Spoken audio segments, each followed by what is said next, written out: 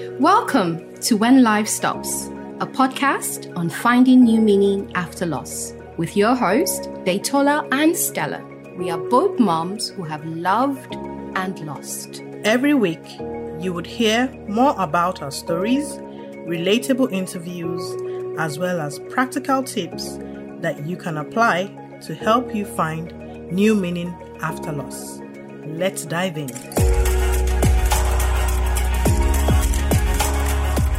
Hello and welcome to episode 8 of When Life Stops, a podcast on finding new meaning after loss.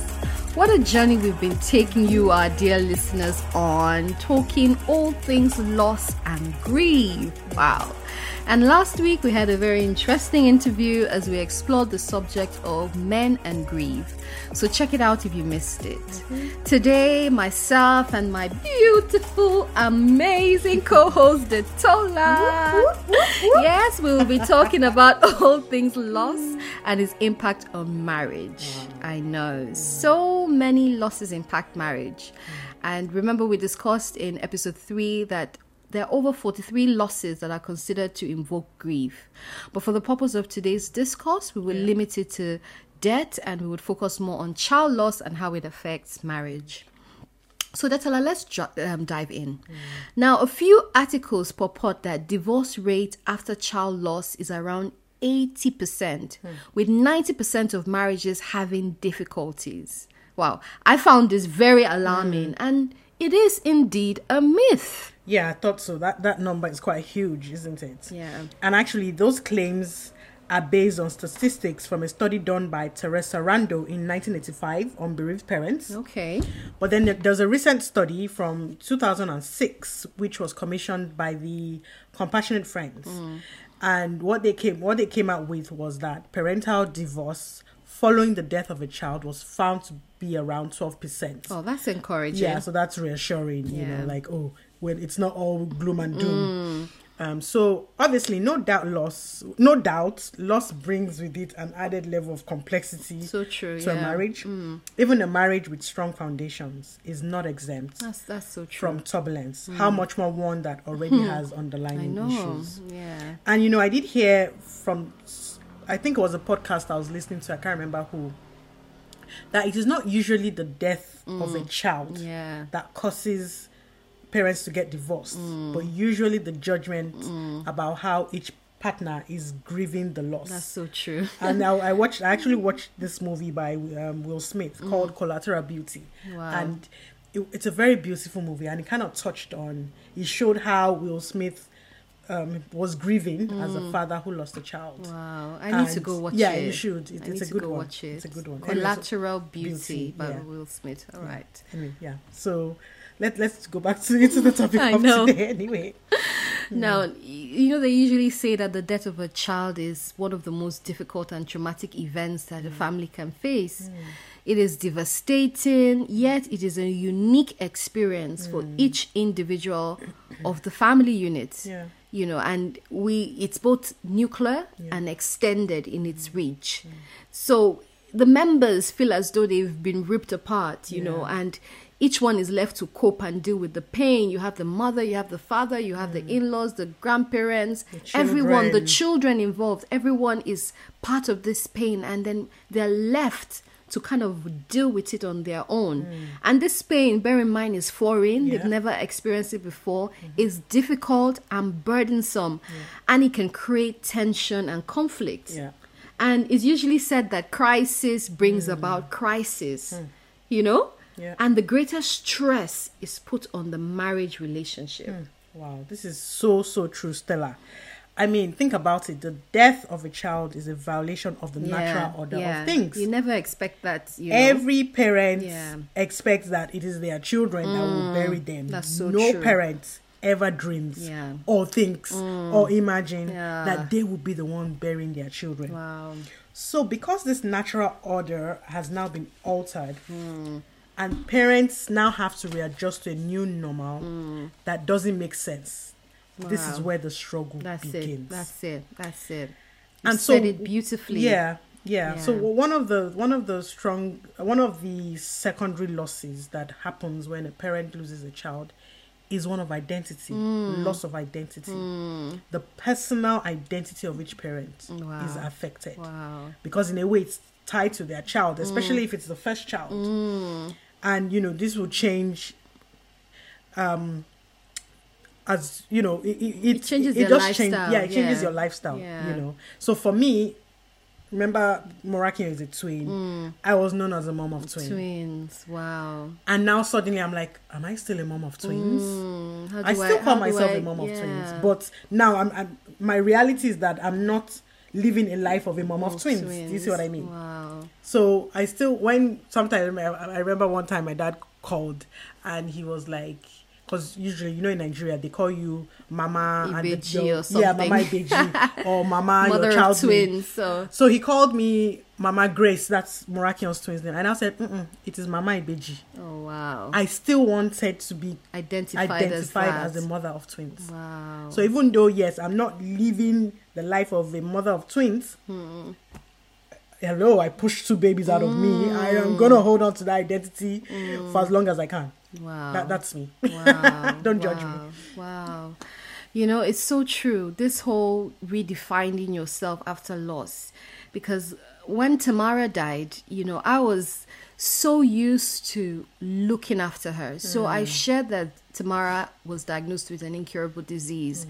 And the latter part of her life, she had to be supported. There was a lot of care and investment that went into looking after her. You know, I had to be involved in her breathing, her eating, every single thing. You know, and I had just taken up this persona as, you know, super mommy, you know, gadget mommy. I knew everything. I had to do everything. And when she died, I was like, who am I again? You know, what do I do? You know, I have so much free time all of a sudden. You know, what do I do? Who am I? Because my identity was centered around looking after her.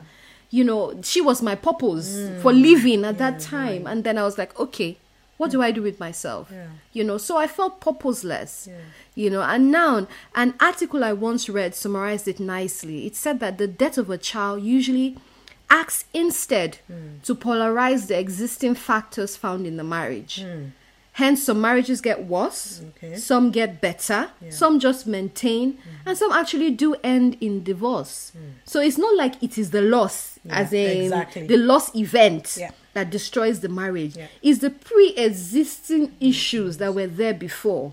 You know, and when I was reading that article, it just reminded me about the house. You know, when the Bible talks about the house whose foundation was built with sand. And then when the winds and the storms came, it shattered. You know, so your foundation, it just reveals. This loss has just come to reveal what it was built on.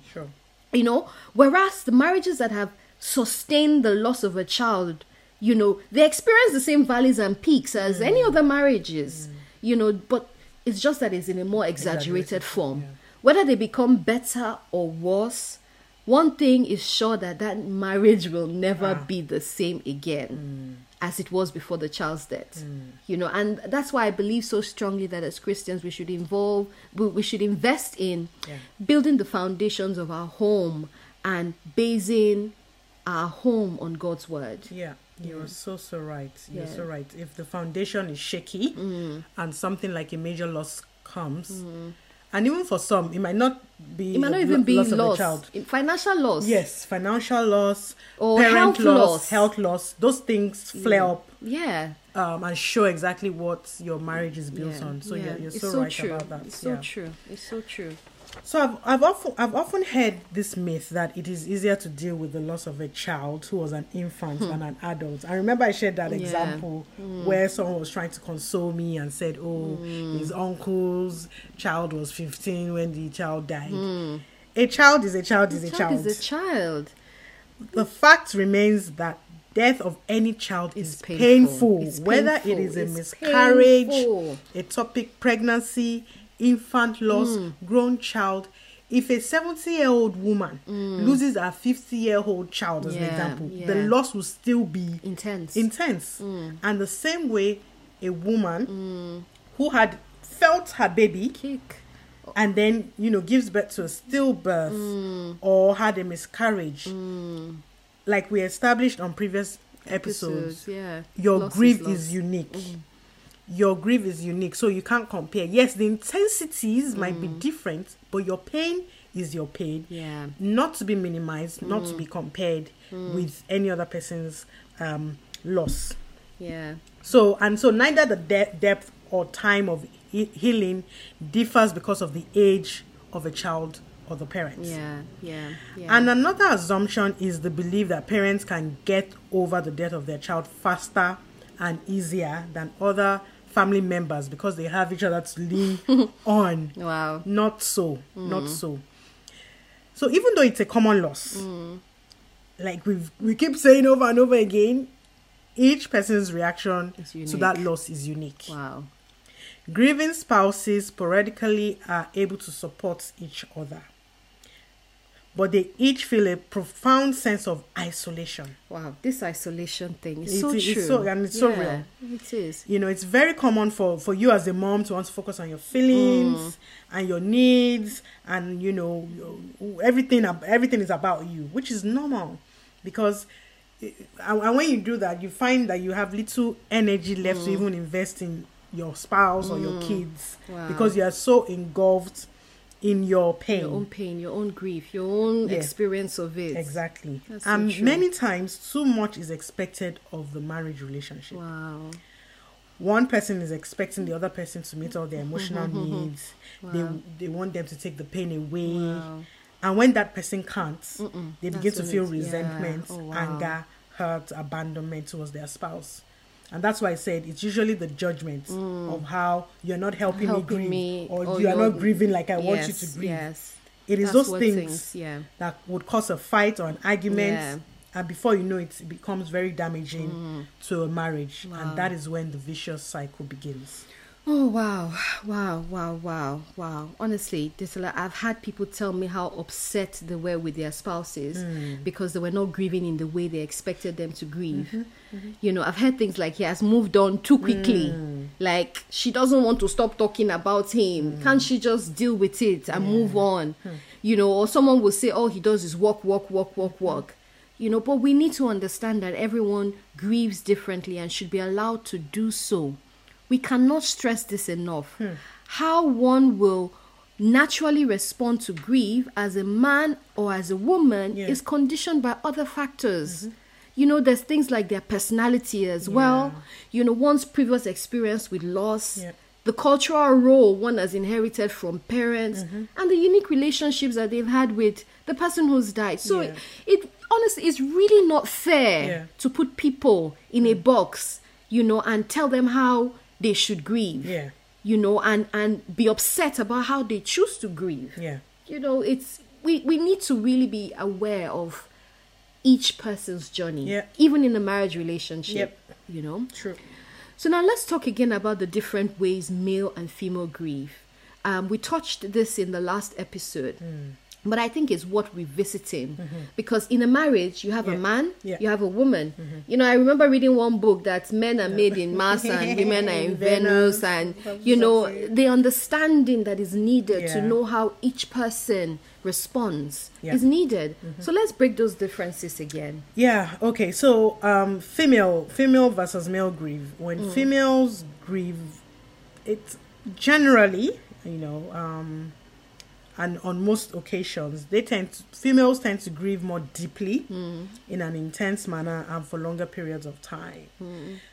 Because, for instance, the mother was more or less, most times, involved in the day-to-day activities of taking care of the child, such as the meals the child will like, their favorite songs, their cartoons, taking them to school, taking them for their GP appointments, all of those things.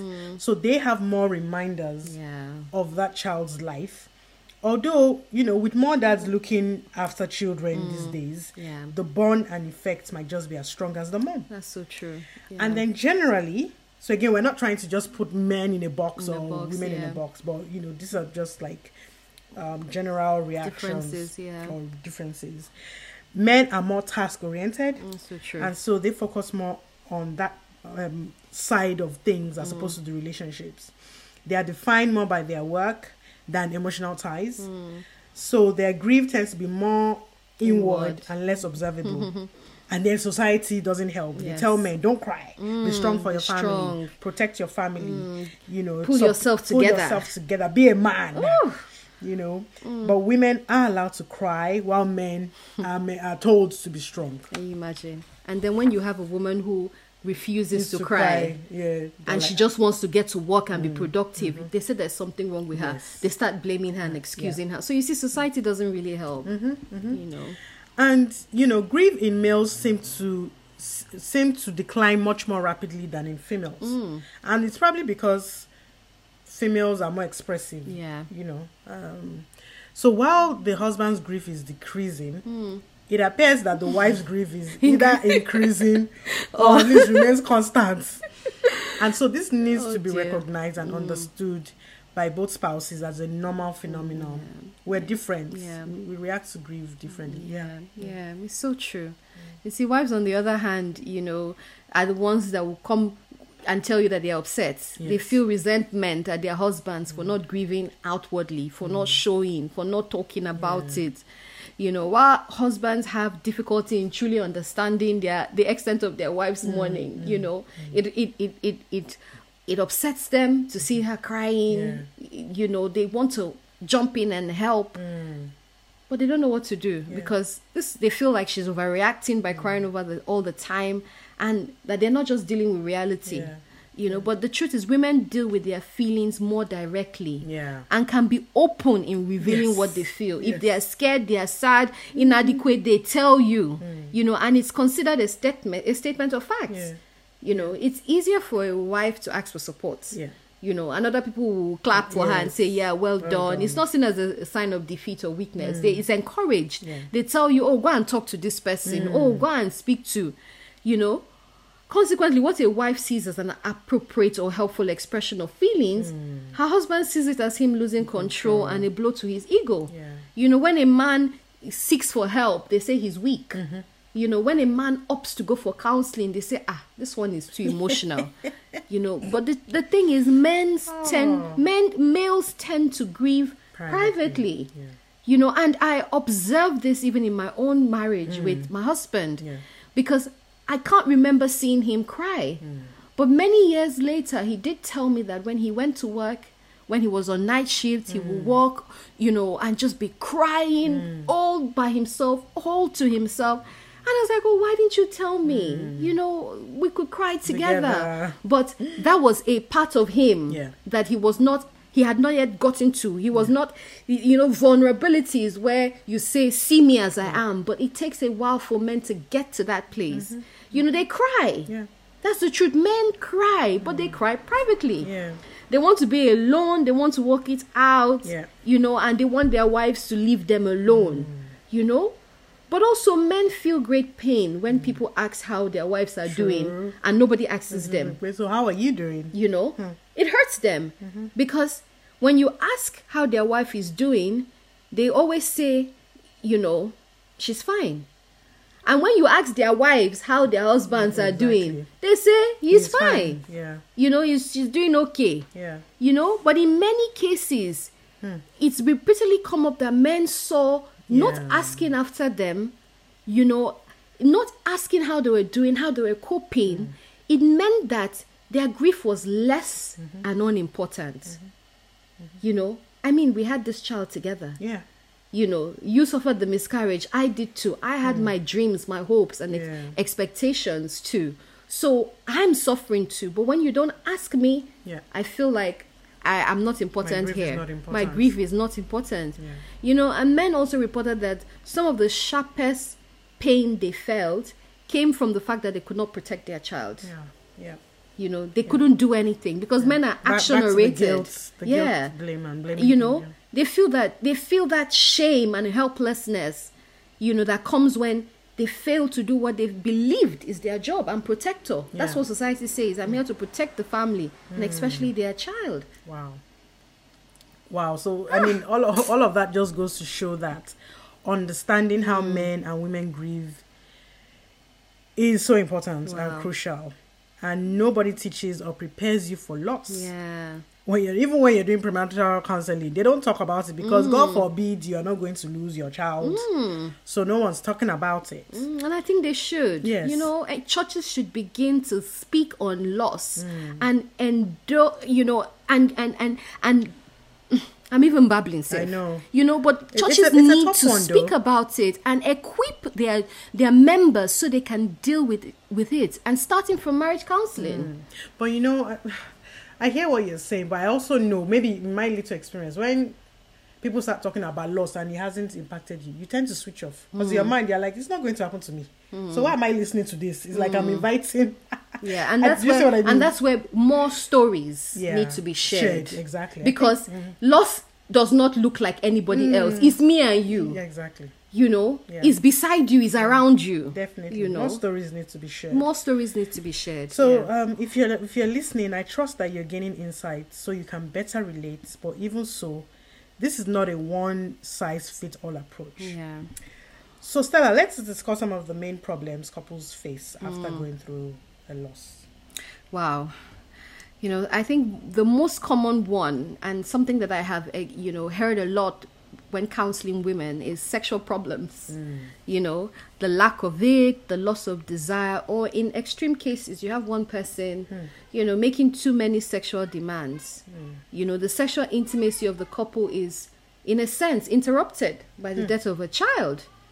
You know, for some men, they want to return more quickly to their sexual relationship, you know, sometimes within a week, you know, as they find that it provides some form of escapism and comfort, you know. However, some men lose interest in sex and they feel worthless and inadequate, which equates to being unable to function sexually. Wow. I mean, when your heart is broken, you know, you don't want to engage in sex, you know. And now there's also the difference between sex and lovemaking. So you can still have sex, but there's no exchange of love. There's no passionate lovemaking, you know. And women might not want to engage in sex because, you know, I don't want to get pregnant because I'm still dealing with the fear. And I think for me that happened because here was we've just been handed a diagnosis, you know, your daughter, you know, this thing is genetic that happened to her. So every other child you have, there's a possibility that, So I'm like, please don't come near me. I need to get to the point where I have, you know, dealt with this. And, you know, I used to say, please, I need to pray. I need to pray. Just give me time. You know, I need to stand on scriptures and pray, as in I'm not ready, as in, you know. And some women, it just leaves them feeling sexually numb. Uninterested in sex, and then if they are partaking in it, they are not even responding, you know. And those that did have a very healthy sexual relationship before the death of their child may actually return very quickly to a sexual relationship. So you see, it varies. It varies. You know, you will find them usually sobbing and crying in bed, holding each other over the loss of their child, and the warmth and closeness ends up in a sexual intercourse. You know, so sex is one thing that is usually affected. Another thing that I'm affected or you know, as a result of a loss is emotional distance. Back to that word, isolation, and being preoccupied with yourself. And you just find that, you know, you don't have anything in common to share. There's lack of fun and laughter. Everyone's just looking sad, morose. Yeah, that's another big one. Emotional distancing. Wow. And that could also lead to more conflicts. You know, or fighting over trivial things, you know, and things that were not usually an issue before become big things, you know. And it just reminds us of the fact that hurting people hurt people, you know, even those that they love. You can't help yourself, you're hurting, you know. And misery loves company. As in, if you're miserable, you're like, okay, nobody in this house is going to be happy. As in, you're like, okay, why is the house dirty? Why is my favorite food not? You just look for every opportunity because misery loves company. And you might find that, you know, the other person is wanting to make sure the other person is suffering as much as they are. You know, things like some sarcastic comments, harmful accusations, you know, and withdrawing sex as a means of punishment. You know, and we need to be mindful and beware that in those times when we feel empty and without love, that we can be ugly and unbearable to live with, you know? And this is where, as Christians, we have to be able to examine ourselves and say, no. It's not my husband's fault. It's not my fault. I'm not beautiful at this stage. God help me. You know, we need to give our partner a break. And if we feel that this is becoming a norm, it's becoming problematic, every day is fight, please pause. Yeah. Pause. Seek help. Yeah. Start by talking to a trusted friend, a marriage mentor, request prayers, but it's obvious that help is needed. You know, share, you need to be able to seek help. Yeah. You know, and for us, honestly, Deta, I think we got to the year 3. The first 2 years, you know, we were living in different towns. And by the time we got together, it was obvious that a lot of change had happened. Yeah. You know, we had been dealing with our loss separately. And then when we came back, moved back to London, we're living in the same house. I was like, somebody has changed. Me too, I had changed. Yeah. But I was quick to point out that my husband had changed. He was not, you know, as kind as he used to be. He was not as caring as he used to be. But it was because something was fundamentally wrong. Yeah. You know, and we used to have fights. Constant quarrel. Wow. The house was on fire. Wow. You know, and this carried on for, I think, about 2 years. 2 years of constant fighting. And what was it? The root cause was the fact that grief was unresolved. Wow. You know, and I think it got to a point one day where I said, okay, enough is enough. We can't carry on like this. If we carry on like this, our children will be affected because now we have other children. You know, people around us will be affected. So let's go and carry ourselves and go and present ourselves before our pastors and say, this thing, help us, so it's not working, before we kill each other, you know. And getting to that point where we cried to God and we sought help, that was when change began to happen. That's so encouraging. Thank you for sharing that, you know, that part of your story. It's encouraging, and I'm hoping it would encourage our listeners as well who may be going through a hard time in their marriage after any loss that you may have experienced. Now, if the child was the glue that held a marriage together, they need to find a new foundation because they may begin to drift since the glue that held the marriage is no longer there. Wow.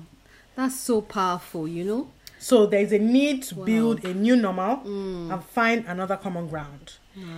This doesn't necessarily mean having another child, you know, so you're not trying to replace the loss.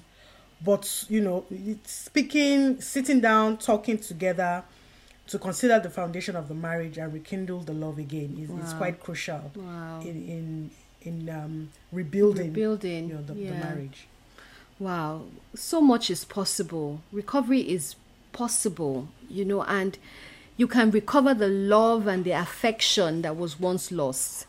It is so possible to recover that. I know some of you might be listening and you're thinking, we've bickered and fought for so long. It's like there's a big gulf that is separating us. Our marriage can never be the same again. So we've changed. The truth is, grief changes you. Grief changes you. But the love that was at the heart of your relationship, your marriage, is still there. You might just need to dig a little deeper to find it. You know, you might never, ever, ever be the same again. But we want to reassure you that the storms and wind that blew was not designed to break you, but to build you and make your home and marriage stronger. So there are steps that you can take to redefine your home, reinvent yourselves, and to move forward. Now, I love 2 Corinthians 4:8-9 in the Message translation. It says this. It says, we've been surrounded and battered by troubles, but we are not demoralized. We're not sure what to do, but we know that God knows what to do. We've been spiritually terrorized, but God hasn't left our side. We've been thrown down, but we haven't been broken. Indeed, Stella, God is our ever-present help in times of need, and now more than ever. Wow, that's so powerful. That's so powerful.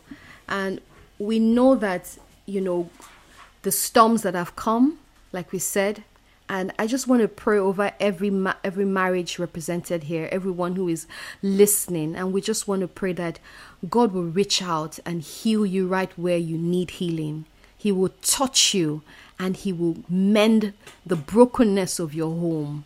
And that he will give you the wisdom to take the steps that are necessary to heal together, I bring before your loss, I bring your loss before God, and I say, Father, Lord, reach them, touch them, mold them, and Lord, let them be a marriage that your presence reigns in. Let people be able to look in their homes and say, of a truth, God has helped them. God has restored them. Amen. Thank you because you promised never to leave or forsake us. Yes, Lord, everyone who is experiencing turbulence in their marriage, Father, may they find you near. Amen. Place the right people around that will speak love and hope into them. Lead them to the right help. And Lord, give us a testimony. Amen. Our marriages will not be a statistic. Amen. In the mighty name of Jesus. Thank you, Lord. In Jesus' name we pray. Amen. Amen. Thank you. That was an amazing prayer. Thank you so much. I mean, Stella, we still have a lot to cover. Yeah. But we will continue this in part 2 of this episode. So next week we'll continue this. So listeners, please don't forget to like, subscribe to our podcast, leave us a comment. Let us know how this episode has impacted you. Let us know if you would like to embark on some grief recovery work as well, or want to speak to us some more. You can email us at hello@whenlifestops.org. So next week we'll be back. Yes, we'll with be the back. remaining part of this topic. Yes. So till next time, continue to find new meaning to life. Bye. Bye-bye. Cheers.